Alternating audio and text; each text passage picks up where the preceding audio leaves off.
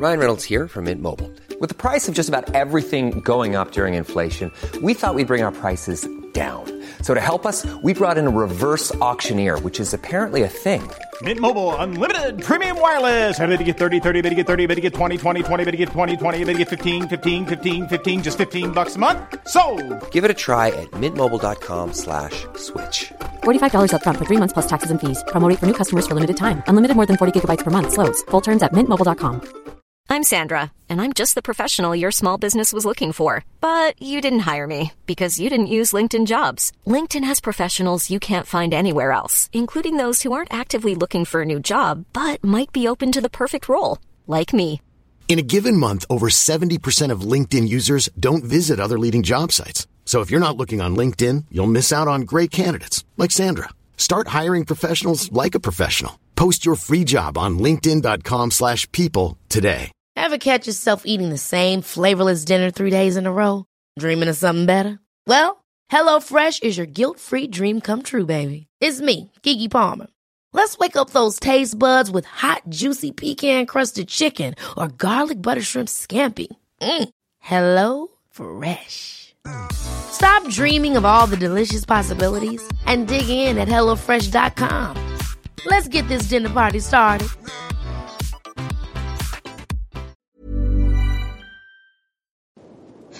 Roll it.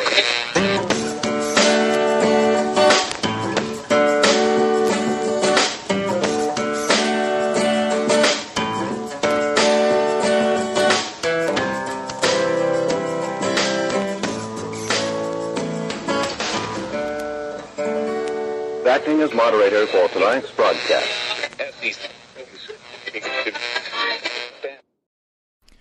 I'm your moderator, Chris Paul. Let's be reasonable. Don't just keep wandering around the desert when the range is wide open.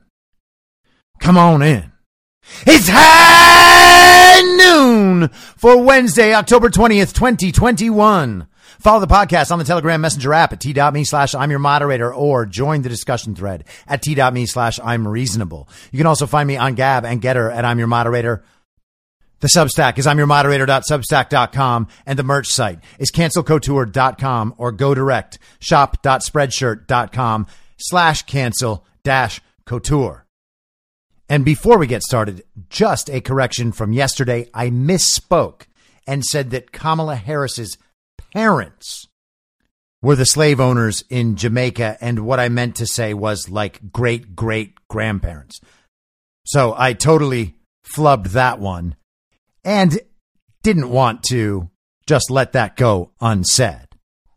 I wasn't trying to make my point extra hard by claiming it was her parents. It was not her parents. She is a descendant of slave owners.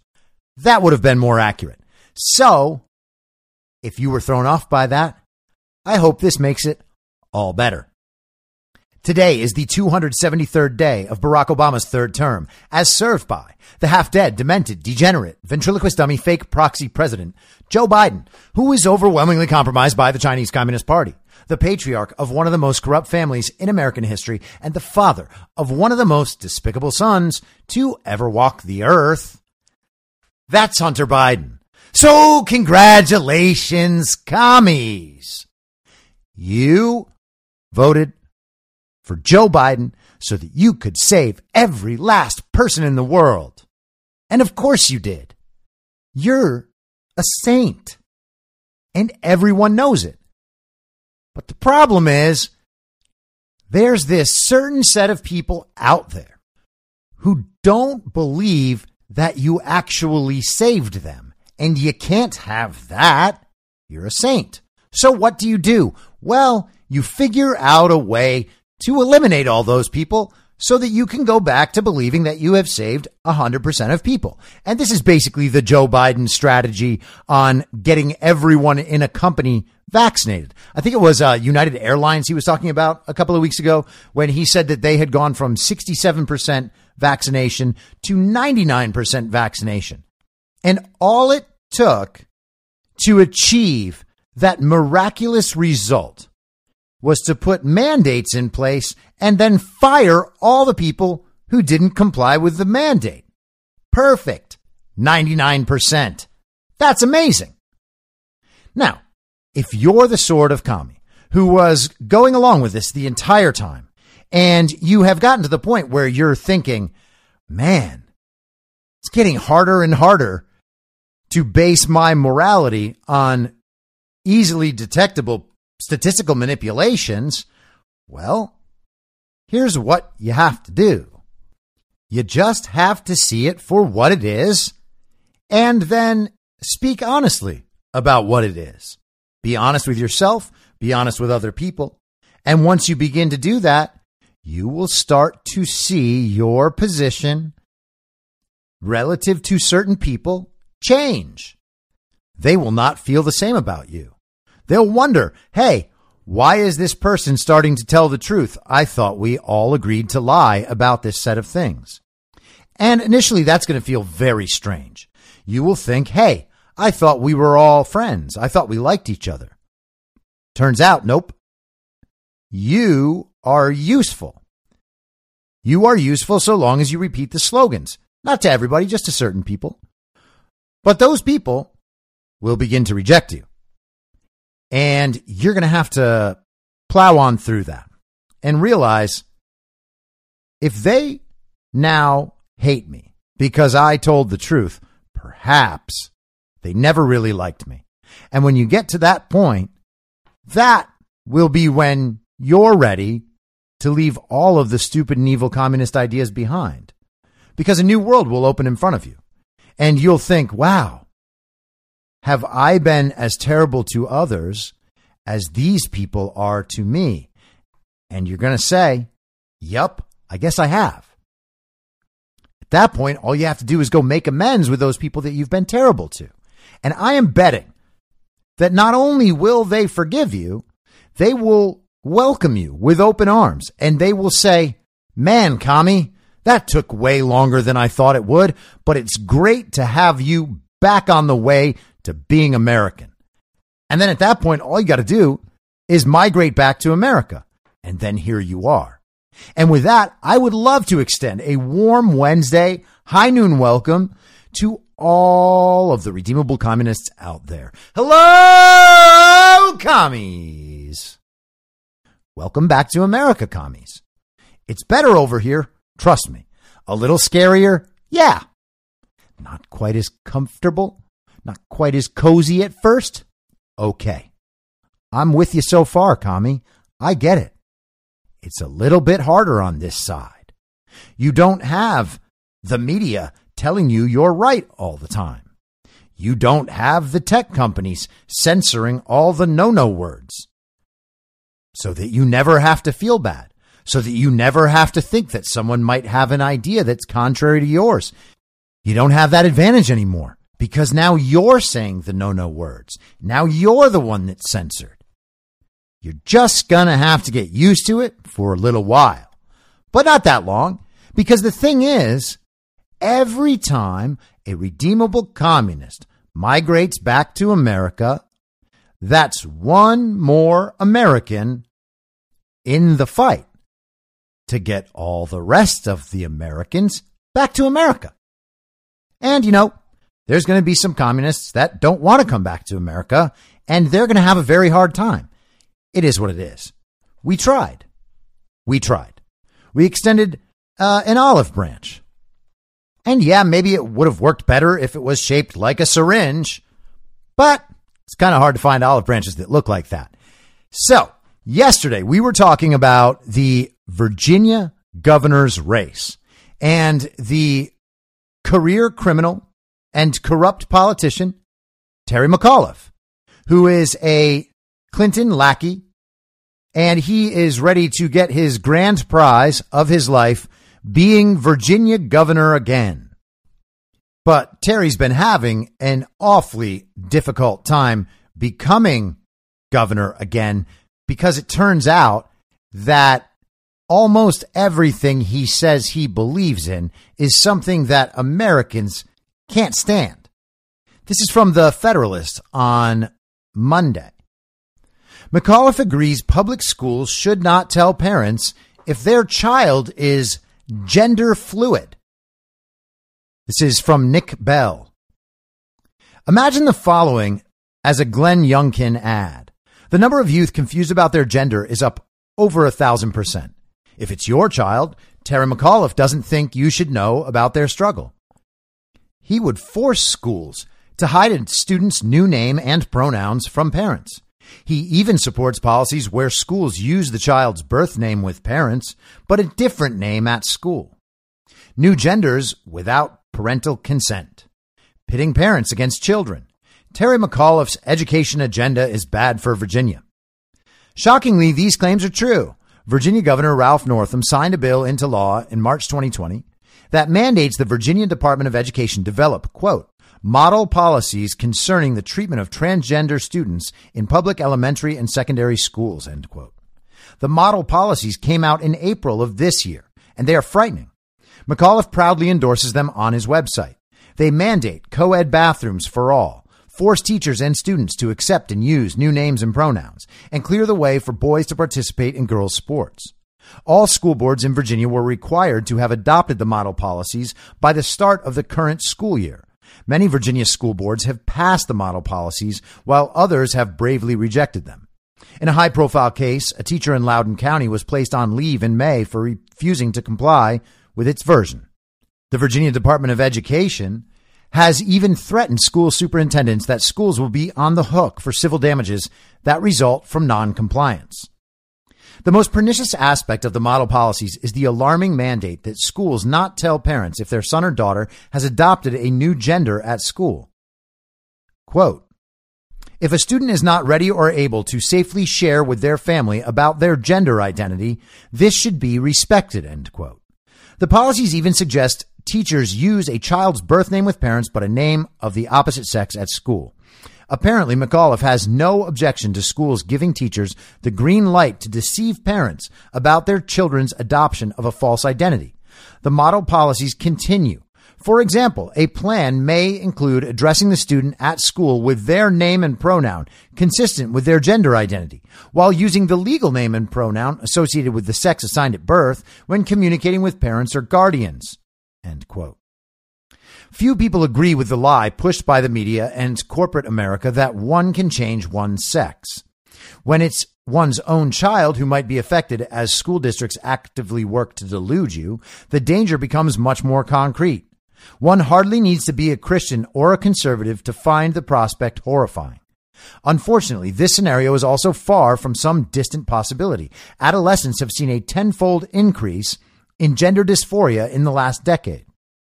Conventional wisdom dictates that establishing a strong contrast with McAuliffe on this matter makes gubernatorial candidate Glenn Youngkin appear to take a side in the culture wars, which in turn could motivate suburbanites in left-leaning Northern Virginia to turn out for McAuliffe. However, this new policy is so perverse that outraged normal parents would far outnumber any newly energized far-left voters. Youngkin has already launched a digital ad that hits McAuliffe hard for vetoing bills that would require schools to inform parents of sexually explicit school content.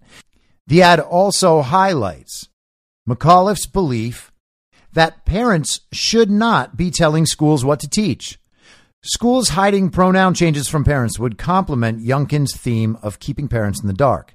Youngkin is certainly correct that McAuliffe's vetoes are inexcusable, but they pale in comparison to the consequences of denying parents the opportunity to save their children from living a lie that sets them on an irreversible pathway to infertility, inhumane surgical procedures, and mental anguish. In this case, the right thing for families of all political persuasions also happens to be excellent politics. This is Youngkin's opportunity to put himself over the edge and prevent his opponent from cementing this dystopian nightmare in Virginia's public schools. Okay, so this is pretty sick on its face, obviously, especially when you consider the sorts of peer pressures that are common at school, in junior high, in high school. All of us, I imagine that I don't have any children listening to this podcast, so all of us have actually experienced that in our lives. We know that when we are that age, when we are teenagers, it is difficult to resist pressure from friends to conform to what they are doing. And if we have a set of teachers acting out what the school board commands, and the school board is acting out what the politicians on the left command, then what we have is a culture where kids are being peer pressured into becoming non-binary, into identifying as non-binary. And we know that they are incentivized to take on this identity. They receive credit for being a person that they simply are not. And I don't just mean the difference in gender, because they clearly do not change from a boy into a girl or a girl into a boy just because they were peer pressured into saying they have.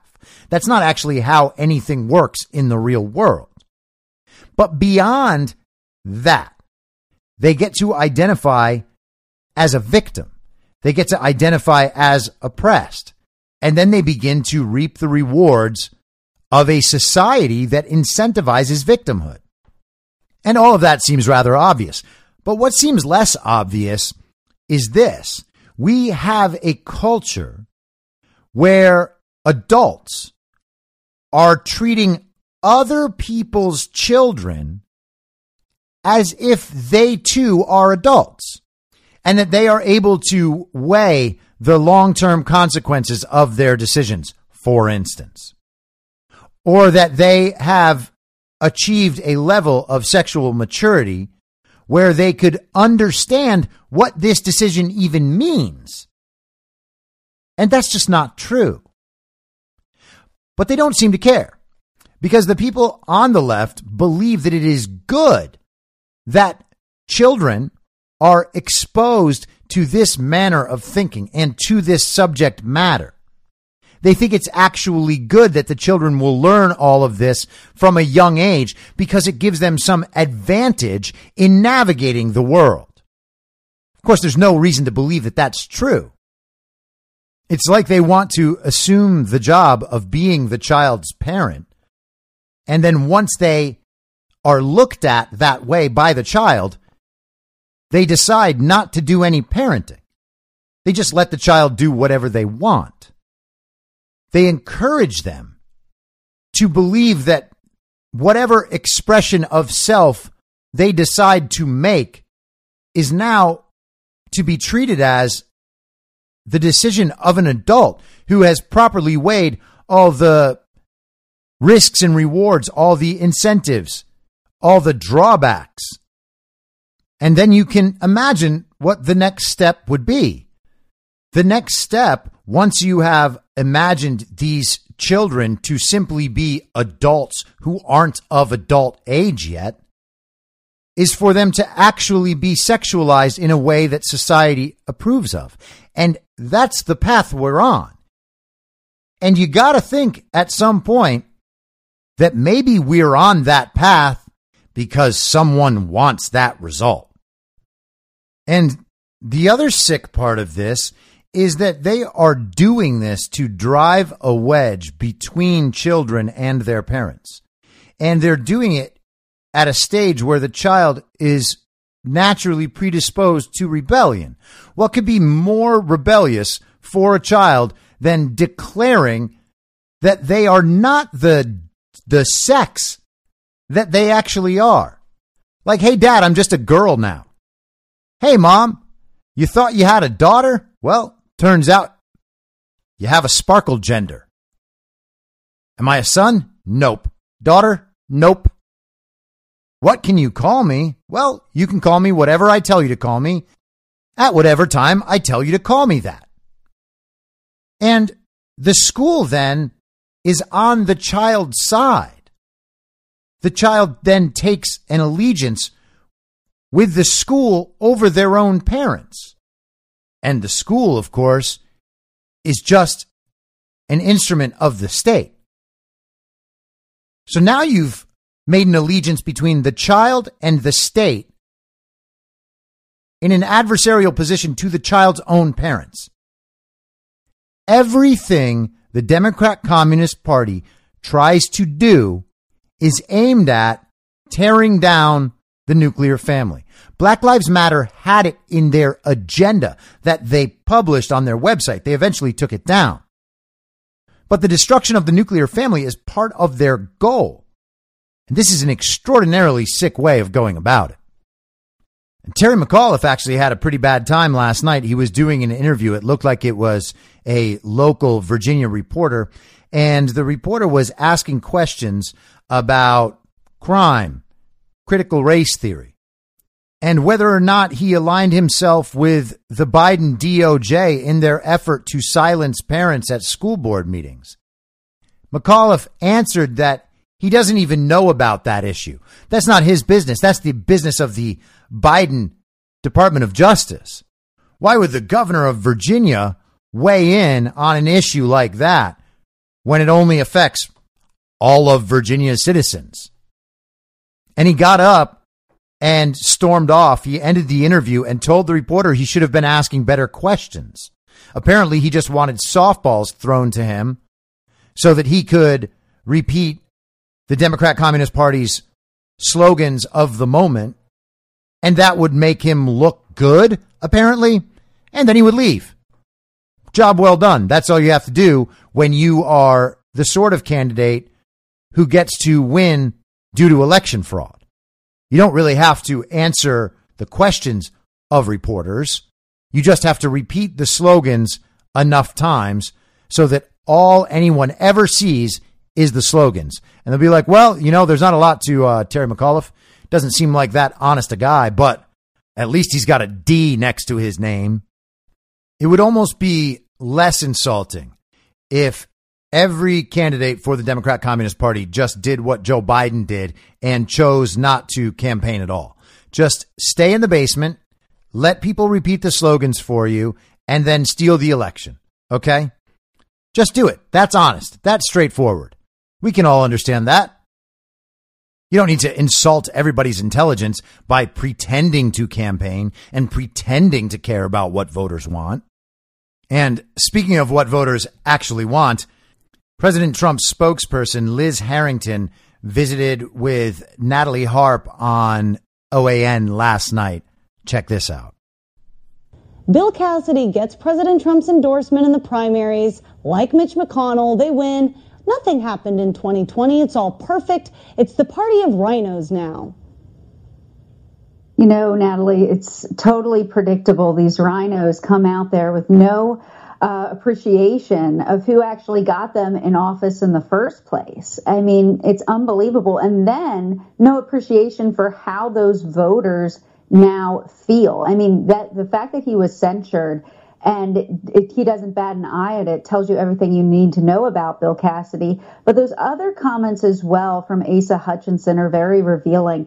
He's got it completely backwards. If we don't relitigate 2020, we're going to relive 2020 in 2022. I mean, we're going to see it over and over again. We see mail-in ballots, how they are used to cheat in elections. And if we don't get to the bottom of 2020 and fix it for what happened there in our Americans and our votes that were taken away, then there's not going to be an outcome in 2022 that the American people are going to accept. And worst of all, they're going to be so discouraged that they'll think that their vote doesn't matter because we didn't address the problems that led to the greatest fraud in the history of our country, Joe Biden and so-called 81 million votes. That didn't happen. And if we don't get to the bottom of it, we're not going to have a country.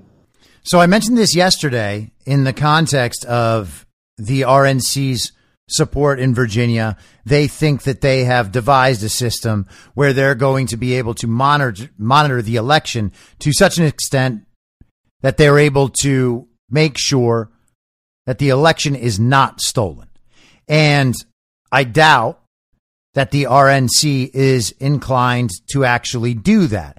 And if they are, the only reason they might be is to fix the narrative on election fraud for themselves, to the point where they can go out and say, election fraud isn't real.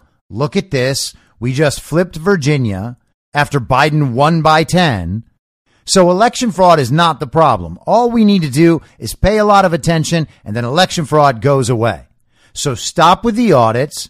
Stop trying to figure out new laws. Let our election system stay in place as it is, and we'll just be a little bit more responsible about making sure the outcome is legitimate.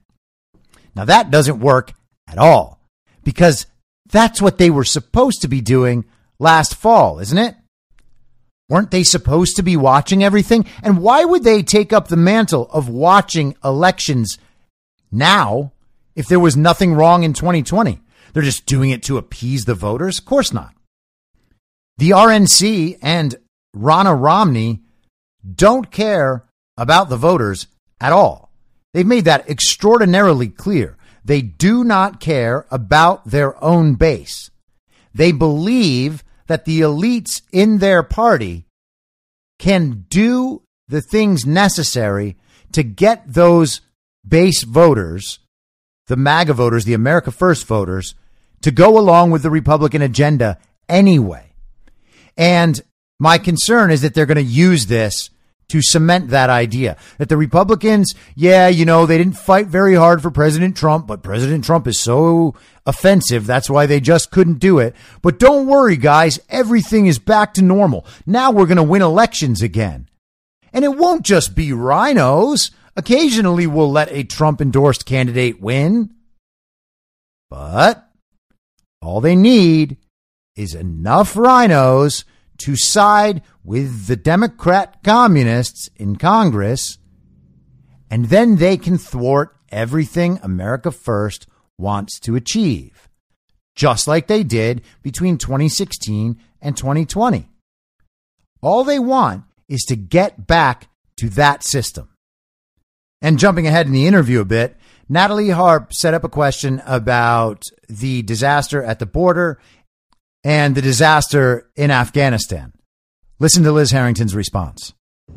It's absolutely disgusting because they lied about it. They claimed this was a high-profile ISIS-K bomb maker, and it wasn't. They didn't know who this person was, and then it turns out it's a U.S. aid worker and 7 kids. And then when they finally admit the truth that they just slaughtered an innocent family, what do they say? Oh, no one's going to be fired. Well, everybody needs to be fired. This entire illegitimate regime, everything that we're seeing here, they need to go, because all of this is, and we've talked about it so many times before, Natalie, all of this is poison fruit from a stolen election tree. That's what this is, and it's just going to get worse. We've seen it in Afghanistan. We've seen it in the border. They do not care because they're not accountable to the voters. That's what they think, but they're wrong. Do you think anything's going to happen in terms of accountability? We always ask this question. Republicans write letters. They don't really even pursue impeachment as hard as the Democrats did with no evidence. But we're 8 months into this thing, and what are we really going to do about it? Because look at how much damage they've already done. We're never going to get accountability until we actually get the real results of the election, till we actually hold real hearings, not kicking the can down the road like we saw in Georgia today. We need to see the evidence. We have so much. We need to air it in the public. You at your network are doing such a great job doing that. But until we get Republicans on board, and exactly right, we could have 10 special counsels going, for, let alone the Hunter Biden laptop. I mean, no one's talking about that. The shady deals with China, giving Bagram to China. There's so much scandals here. They could go for years, right, and they could actually get their money's worth spending $48 million. But they're not doing that. So Republicans need to get back to work, at least get in the media and start talking about these things, because right now it's only a very small few patriotic Americans who aren't giving up, and they actually represent the vast majority of the American people. It's so true. Now, naturally, I love this because I have been talking about the illegitimacy of the Biden regime since day one. And it is wonderful that Liz Harrington is going at these issues directly, not mincing words, not speaking in a way that will please the Party of False Decorum or the RNC or any of the other interests that would seek to silence this direct language. I love this. And as President Trump's spokesperson, obviously she is saying these things as the public voice of the president when he is not speaking, which means that the Trump team is going directly at these issues. and they are going at them more directly than they ever have before. And yesterday, Trump kind of hinted that we are not going to be in this stage for too much longer. He released a few statements yesterday. I want to read this one. Well, it's finally happened. The late, great Thomas Jefferson, one of our most important founding fathers and a principal writer of the Constitution of the United States, is being evicted from the magnificent New York City Council chamber. Who would have thought this would ever be possible? I did, and called it long ago. Next up, Benjamin Franklin, Abraham Lincoln, and of course, George Washington. The radical left has gone crazy, and it's hurting our country badly. But someday soon, sane people will be back and our country will be respected again. I like that a lot. I hope that someday soon is much sooner than all of the soons we've felt like it would be before. And it really does feel like things are coming to a head. I don't know how long all of this will take. And I don't know if it'll ever resolve itself in the way all of us want to, in some great big reveal where we all get to finally have the last laugh and say to all these commies who have tried to torment us for all this time, ha ha, commie, I told you the whole damn time. I told you. I mean, listen, one way or another, the truth is coming out and we will be proven right, but it might happen in the way that the Wuhan lab news has comes out very, very slowly in bits and pieces. And it comes out in such a way that it never shocks anybody. People just gradually decide that it's okay to believe it. And so they eventually do. And there's almost no joy in that for all of us who've been on that page for a year and a half. You don't get that moment where you're like, yeah, you see that? I told you it was the lab. Because right now, you've got like the CCP awarding $1 million prizes to people who have studied the origins and determined that it was actually all natural. So you get those headlines right alongside all of the headlines about the Wuhan lab and Fauci funding it and Collins funding it and the gain of function research and EcoHealth Alliance and all the elements of that claim. We know them all. We know they're all true, but we never get that satisfaction. And that's very frustrating. But you got to like when Trump says it's going to come soon. I hope he's right. And of course, he's referring to the very fine people speech, actually, in this post, in this statement. In that speech, he talked about how the people in Charlottesville, some of them, he made very clear that he was not referring to neo-Nazis and white nationalists when he said there were fine people on both sides. He said it explicitly right after that. Now, I'm not talking about neo-Nazis and white nationalists because they should be condemned completely. I think I actually have him word for word. It could be wrong, but I think that's verbatim. In that same speech, he was talking about how the actual good, decent people that were at that event simply didn't want to see the statue of Robert E. Lee taken down because he didn't want to see history torn down. History, good or bad, is still history, and we can still learn from it.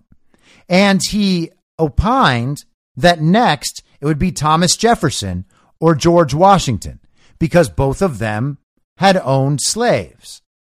And I think it was actually Jim Acosta trying to challenge him from, the press section. And Trump said it explicitly. Eventually, it will get to this point. Lo and behold, here we are.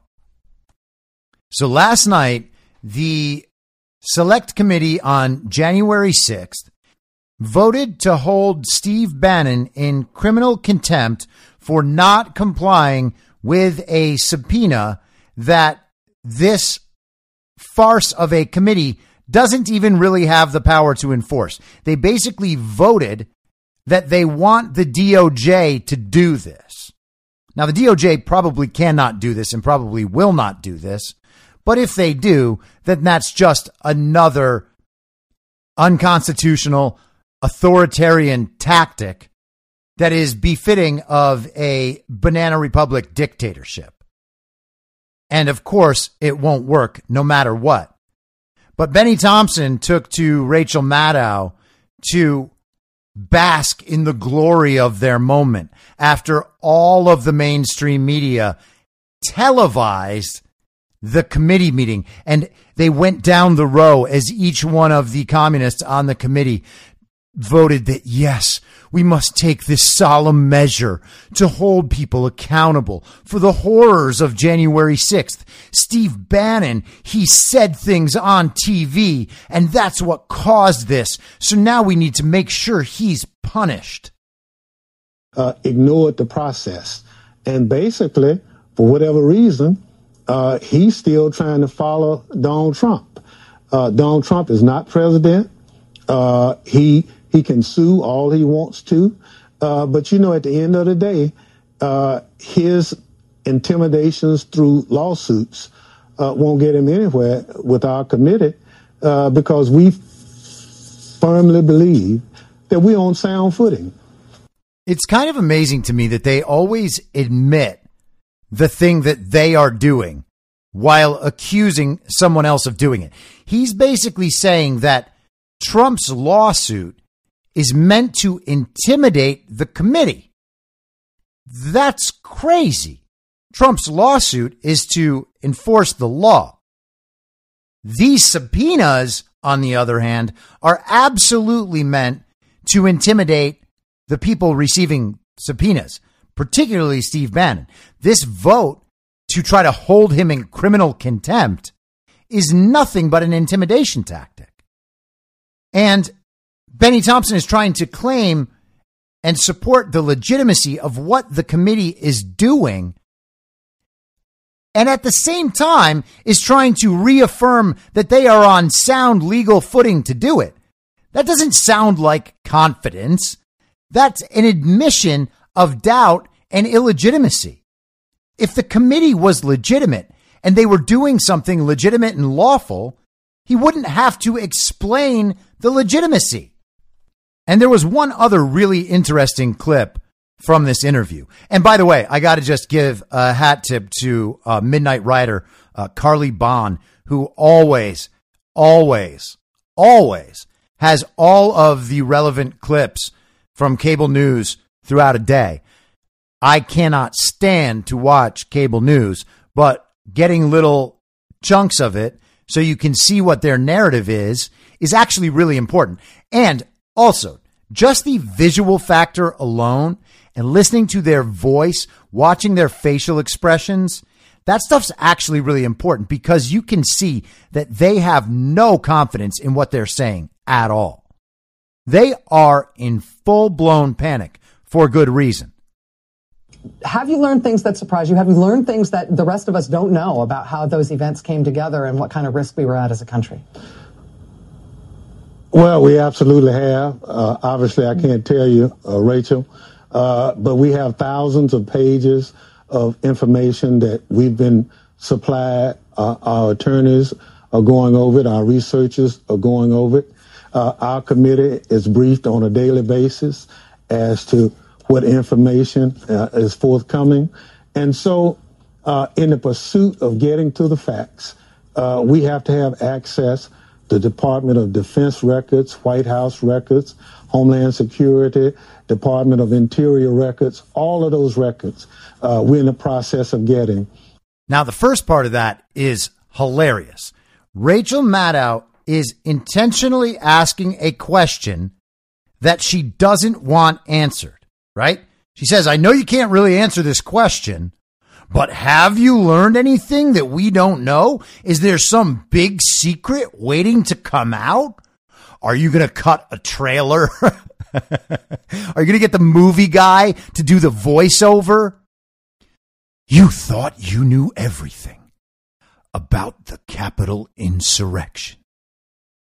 But what if there was something more?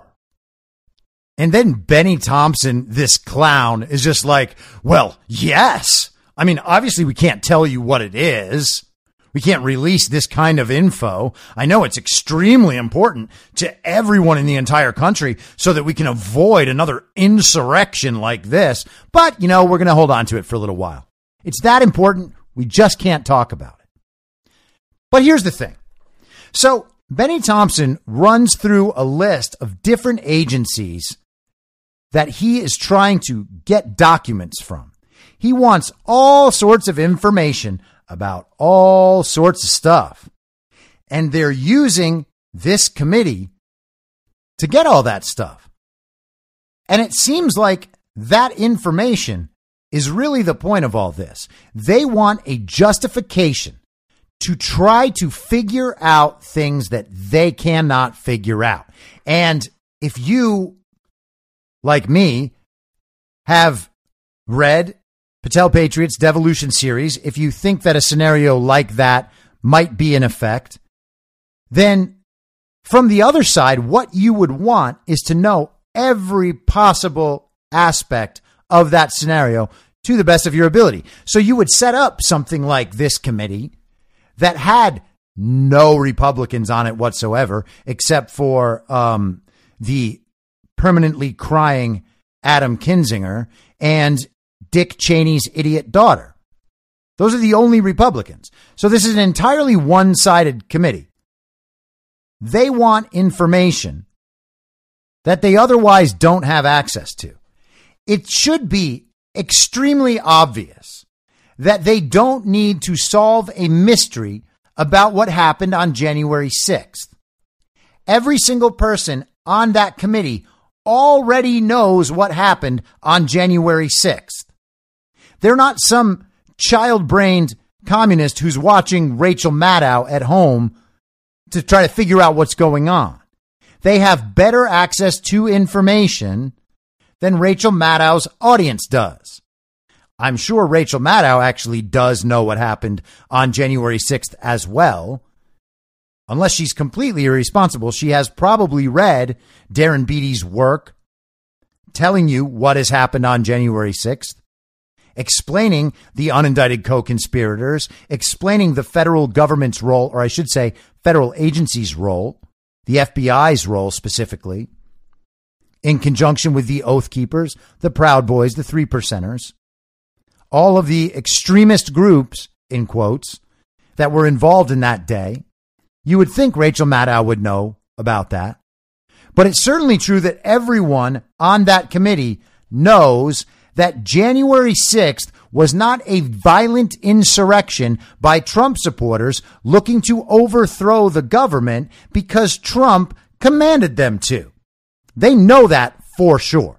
So there is no mystery that they need to solve. So why are they going through the process? Well, part of it is a show for sure. And you see things like the vote to recommend to the DOJ that they hold Steve Bannon criminally in contempt. That vote gets televised. Everybody involved in the vote knows the truth about January 6th, and they still vote to do this anyway, which obviously signals their corruption immediately. But it also shows them to simply be acting. They're all pretending that they are taking this solemn but necessary step to protect the republic. But they know that's not what they're doing. So everything they're doing is fake. They are literally just acting, like they did in that initial hearing where Adam Schiff and Adam Kinzinger openly wept as they talked to the very brave Capitol police officers who are totally unaccountable to the people and who were absolutely 100% involved in the events of that day and the way they've been portrayed in the media.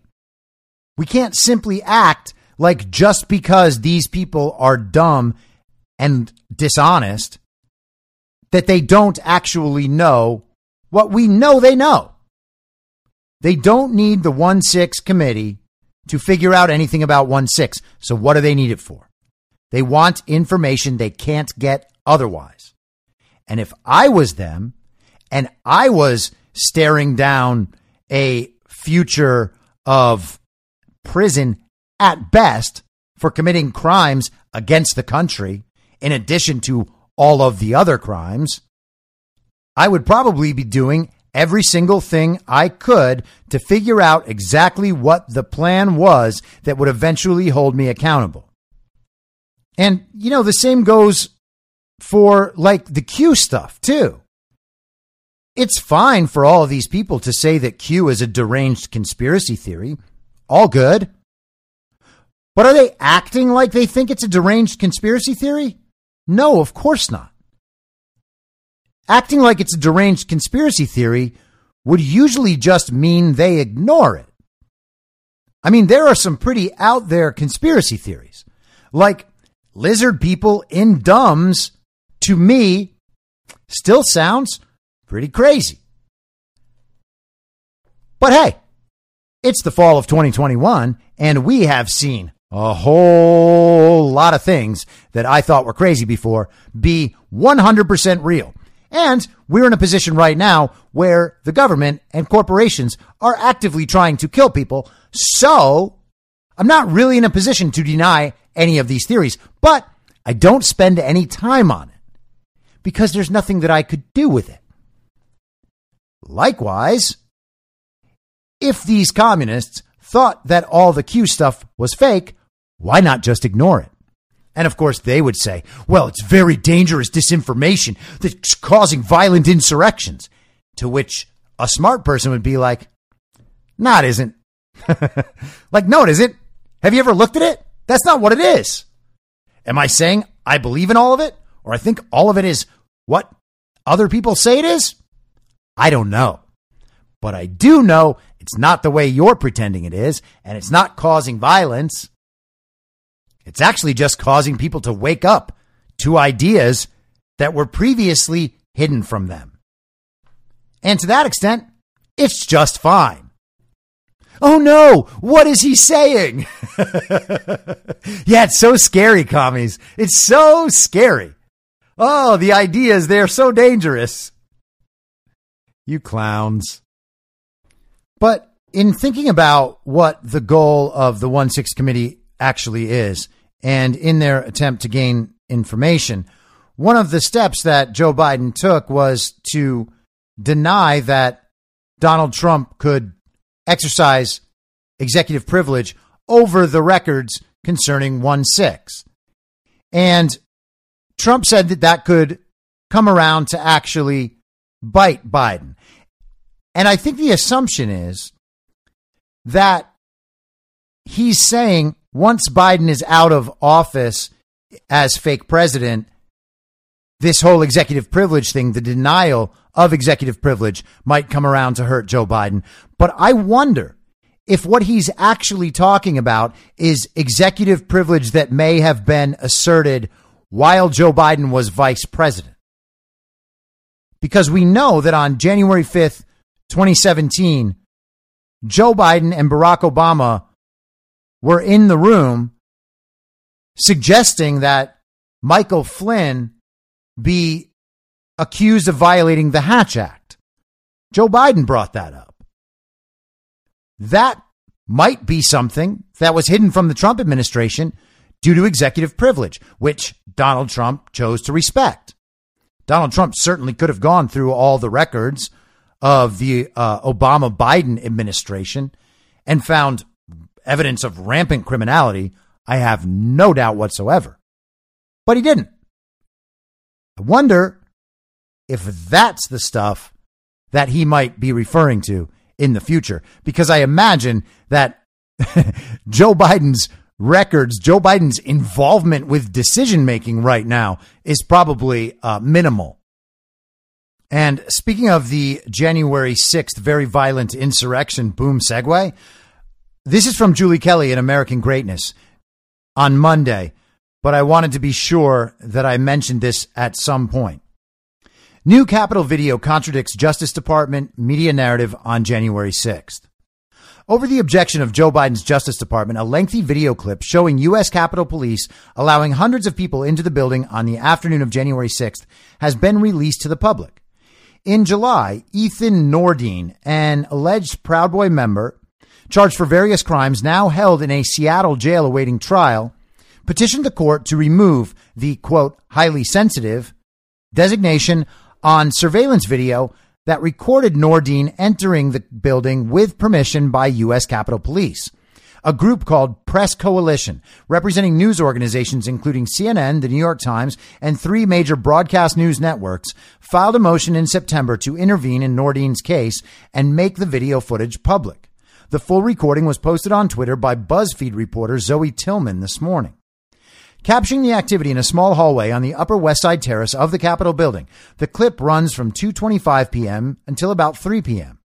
This is about 10 minutes after Dominic Pizzola, another alleged Proud Boy, used a riot shield to smash a window, and right after U.S. House and Senate chambers were evacuated. At the start of the video, one officer held open the interior door that accesses the Capitol Rotunda, a space between the House and Senate wings. 5 or 6 unidentified men exited the door and spoke to the officer before leaving. Those men held open the exterior double doors where protesters began filing into the building.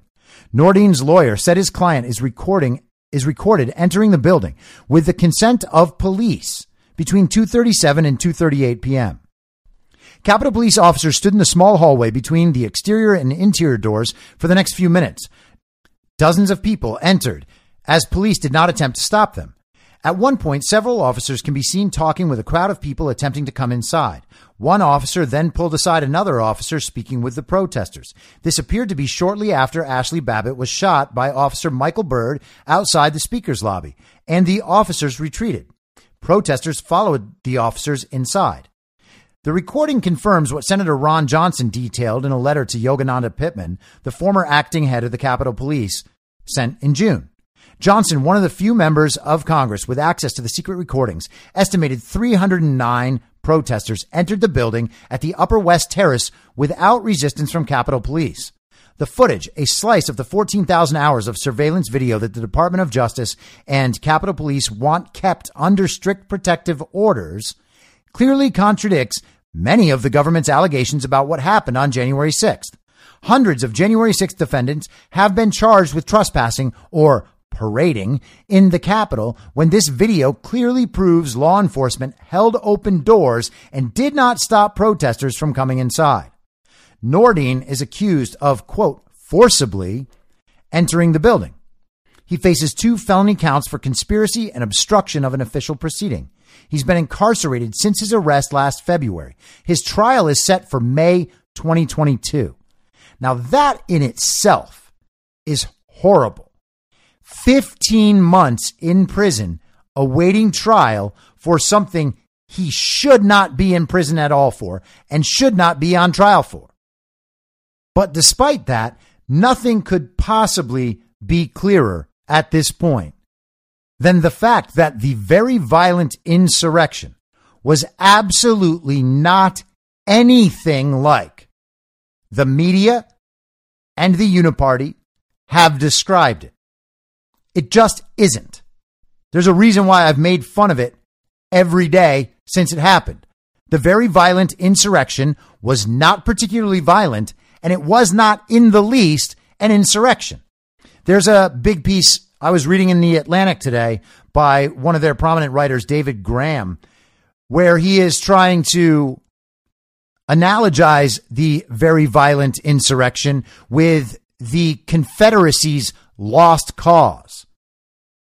He actually wants Americans to believe that the group of people protesting the certification of fraudulent electors sent to the Electoral College is somehow an outgrowth of the Confederacy, of the South in the Civil War, and of the KKK.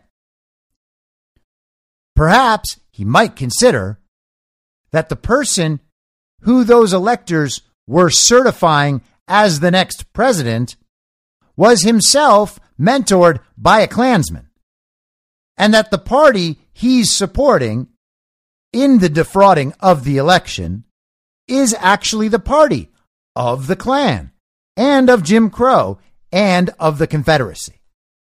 And surely a very educated writer at the very astute Atlantic would know that. So why is he pretending it's otherwise?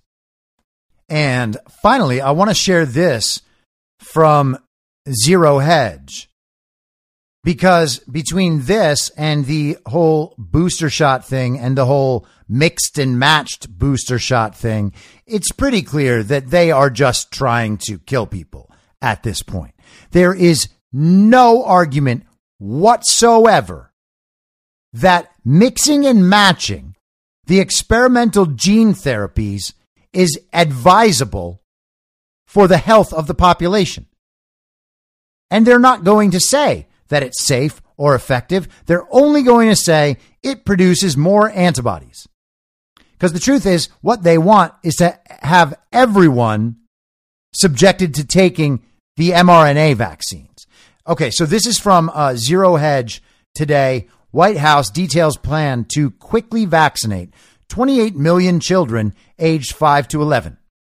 The Biden administration on Wednesday unveiled its plan to quickly vaccinate roughly 28 million children aged 5 to 11, pending authorization from the Food and Drug Administration. Isn't that interesting? The Biden administration already has a plan to get shots in arms of all of these kids with something the FDA has not approved. And let's remember, right now, no one in the United States of America has received a shot that was FDA approved. It doesn't matter what the media said a couple months ago about Pfizer and getting the approval from the FDA. That's not what happened. The FDA approved Comirnaty, which is simply not available. Is it the same thing? They say it is. But it turns out that the one they're giving people is still only available under an emergency use authorization so that Pfizer doesn't have to take on any liability for the product that they're having injected in people's arms. And that also means that no one is allowed to mandate that you take it. Back to Zero Hedge. The jab, which doesn't prevent transmission of COVID-19, will be available at pediatricians, local pharmacies, and possibly even at schools, according to the White House, which expects FDA authorization of the Pfizer shot for children, the least likely to fall seriously ill or die from the virus, in a matter of weeks, according to the Associated Press. Federal regulators will meet over the next 2 weeks to weigh the benefits of giving shots to kids after lengthy studies meant to ensure the safety of vaccines.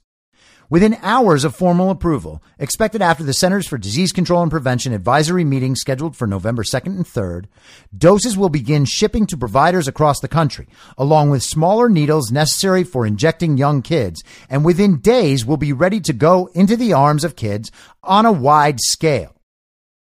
According to the announcement, the White House has secured enough to supply more than 25,000 doses for pediatricians and primary care physicians who have already signed up to deliver the vaccine, while the country now has enough Pfizer vaccine to jab roughly 28 million kids who will soon be eligible.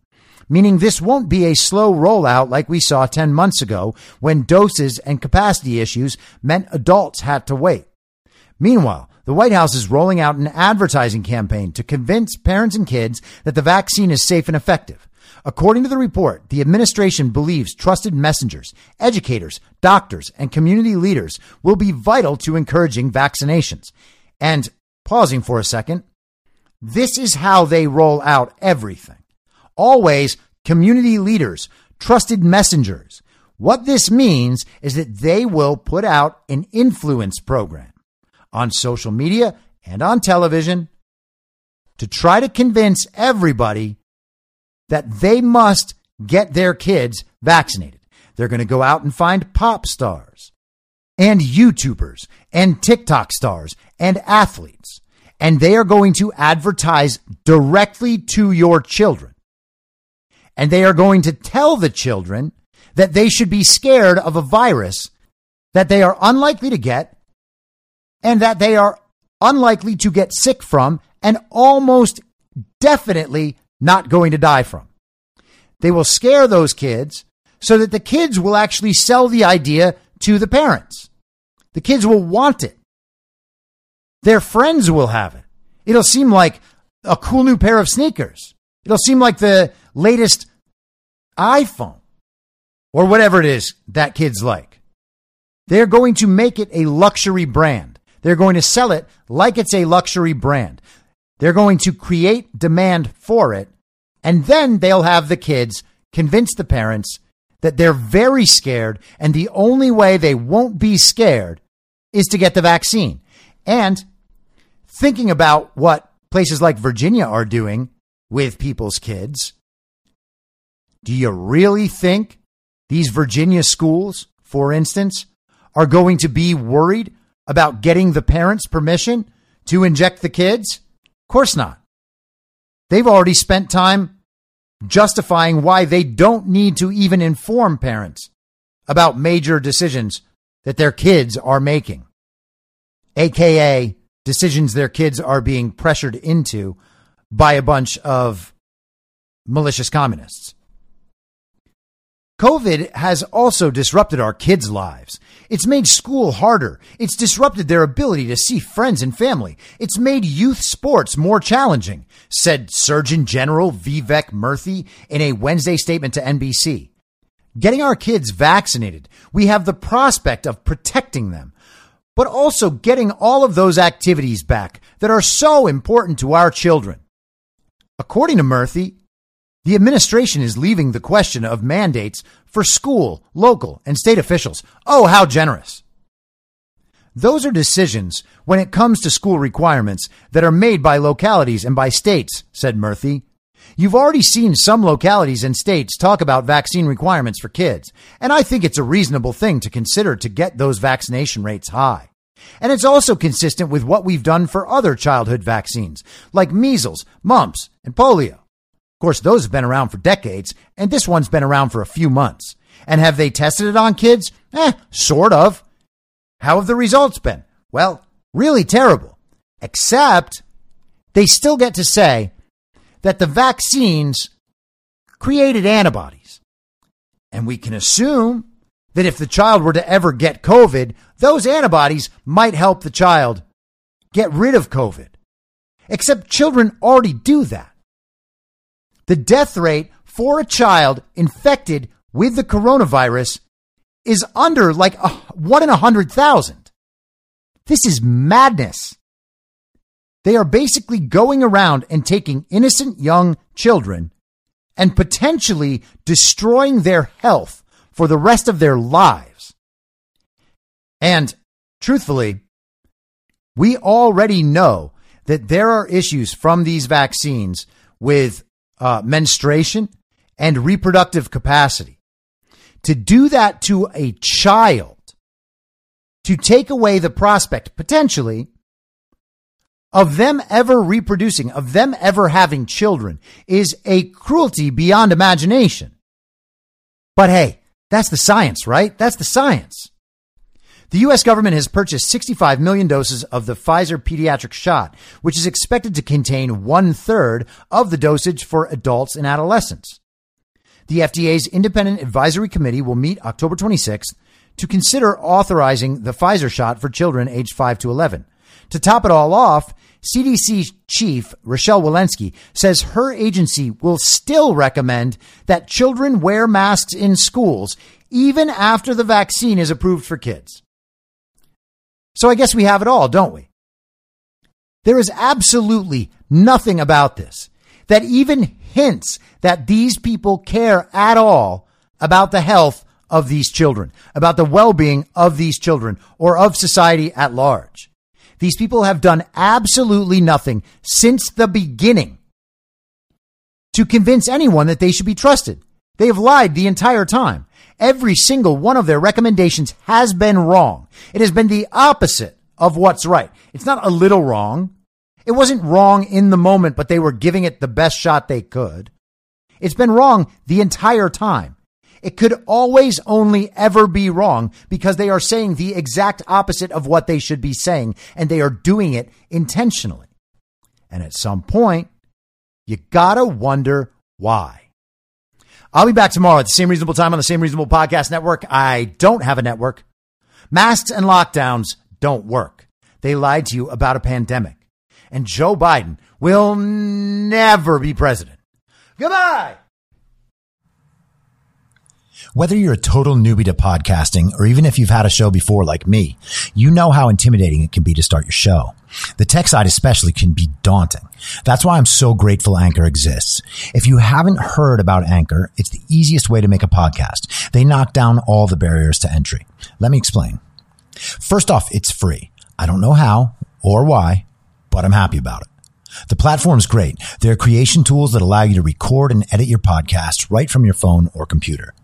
Anchor will distribute your podcast for you so it can be heard on Spotify, Apple Podcasts, and many more. I can't even begin to describe how much easier it was to get my show on all the major platforms this time than it was a few years ago. You can make money from your podcast with no minimum listenership. That's right. You build your show, you make money. It's everything you need to make a podcast in one place, and the company is committed to the success of its content creators. Go download the free Anchor app or go to anchor.fm to get started. Thanks for listening. Follow the podcast on the Telegram Messenger app at t.me/I'm your moderator. You can join the discussion at t.me/I'm reasonable. I'm also on Gab and Getter at I'm your moderator. The Substack is imyourmoderator.substack.com and the merch site is cancelcouture.com. You can also go direct to that at shop.spreadshirt.com/cancel-couture. I'll see you next time out on the range.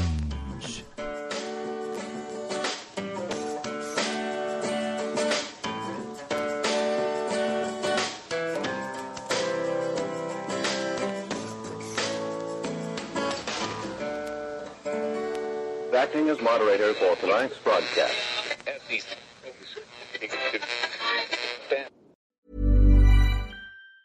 Hey, it's Danny Pellegrino from Everything Iconic. Ready to upgrade your style game without blowing your budget? Check out Quince. They've got all the good stuff, shirts and polos, activewear, and fine leather goods, all at 50 to 80% less than other high-end brands. And the best part? They're all about safe, ethical, and responsible manufacturing. Get that luxury vibe without the luxury price tag. Hit up quince.com/upgrade for free shipping and 365-day returns on your next order. That's quince.com/upgrade. Planning for your next trip? Elevate your travel style with Quince. Quince has all the jet-setting essentials you'll want for your next getaway, like European linen, premium luggage options, buttery soft Italian leather bags, and so much more. And is all priced at 50 to 80% less than similar brands. Plus, Quince only works with factories that use safe and ethical manufacturing practices. Pack your bags with high-quality essentials you'll be wearing for vacations to come with Quince. Go to quince.com/pack for free shipping and 365-day returns. Mom deserves the best, and there's no better place to shop for Mother's Day than Whole Foods Market. They're your destination for unbeatable savings, from premium gifts to show-stopping flowers and irresistible desserts. Start by saving 33% with Prime on all body care and candles. Then get a 15-stem bunch of tulips for just $9.99 each with Prime. Round out Mom's menu with festive rosé, irresistible berry chantilly cake, and more special treats. Come celebrate Mother's Day at Whole Foods Market. In my mind, that's the end game. Thanks for listening. If you'd like to follow what I'm reading and thinking throughout the day, you can do that by downloading the Telegram Messenger app and going to t.me/I'm your moderator. On social media, you can follow me on Truth Social, Getter, and Gab at I'm your moderator. I also have channels on Rumble and BitChute. If you'd like to follow the writing, you can find me at imyourmoderator.substack.com. The merch site is cancelcouture.com or go direct shop.spreadshirt.com/cancel-couture. If you'd like to support the podcast financially, the best place to do that is Ko-Fi. Go to ko-fi.com/I'm your moderator. And all of these details will appear in the show notes with each episode. I'll see you soon down on the range.